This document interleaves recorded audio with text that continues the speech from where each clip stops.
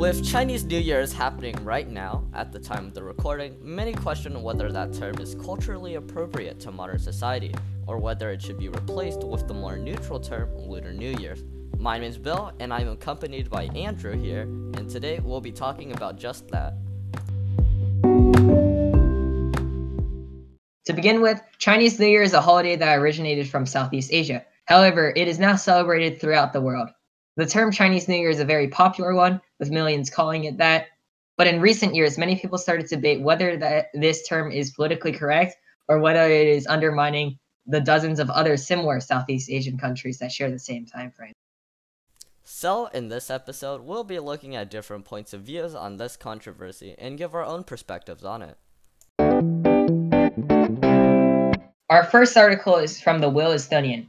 So it starts off with an Instagram post by Wen Liu, who posted something about Lunar New Year or Chinese New Year, and she received a lot of backlash because she made the tag Lunar New Year instead of Chinese New Year as the years prior. Some fans defended her by saying that she was trying to be more culturally appropriate. However, the majority of people denounced her for being unpatriotic and denationalizing the holiday.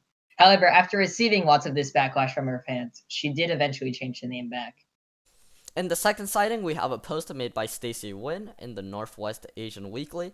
She claims that the term Chinese New Year's is very culturally inappropriate due to the fact that many of the festivities varies among each Southeast Asian country, which is why Lunar New Year's should be the more appropriate term.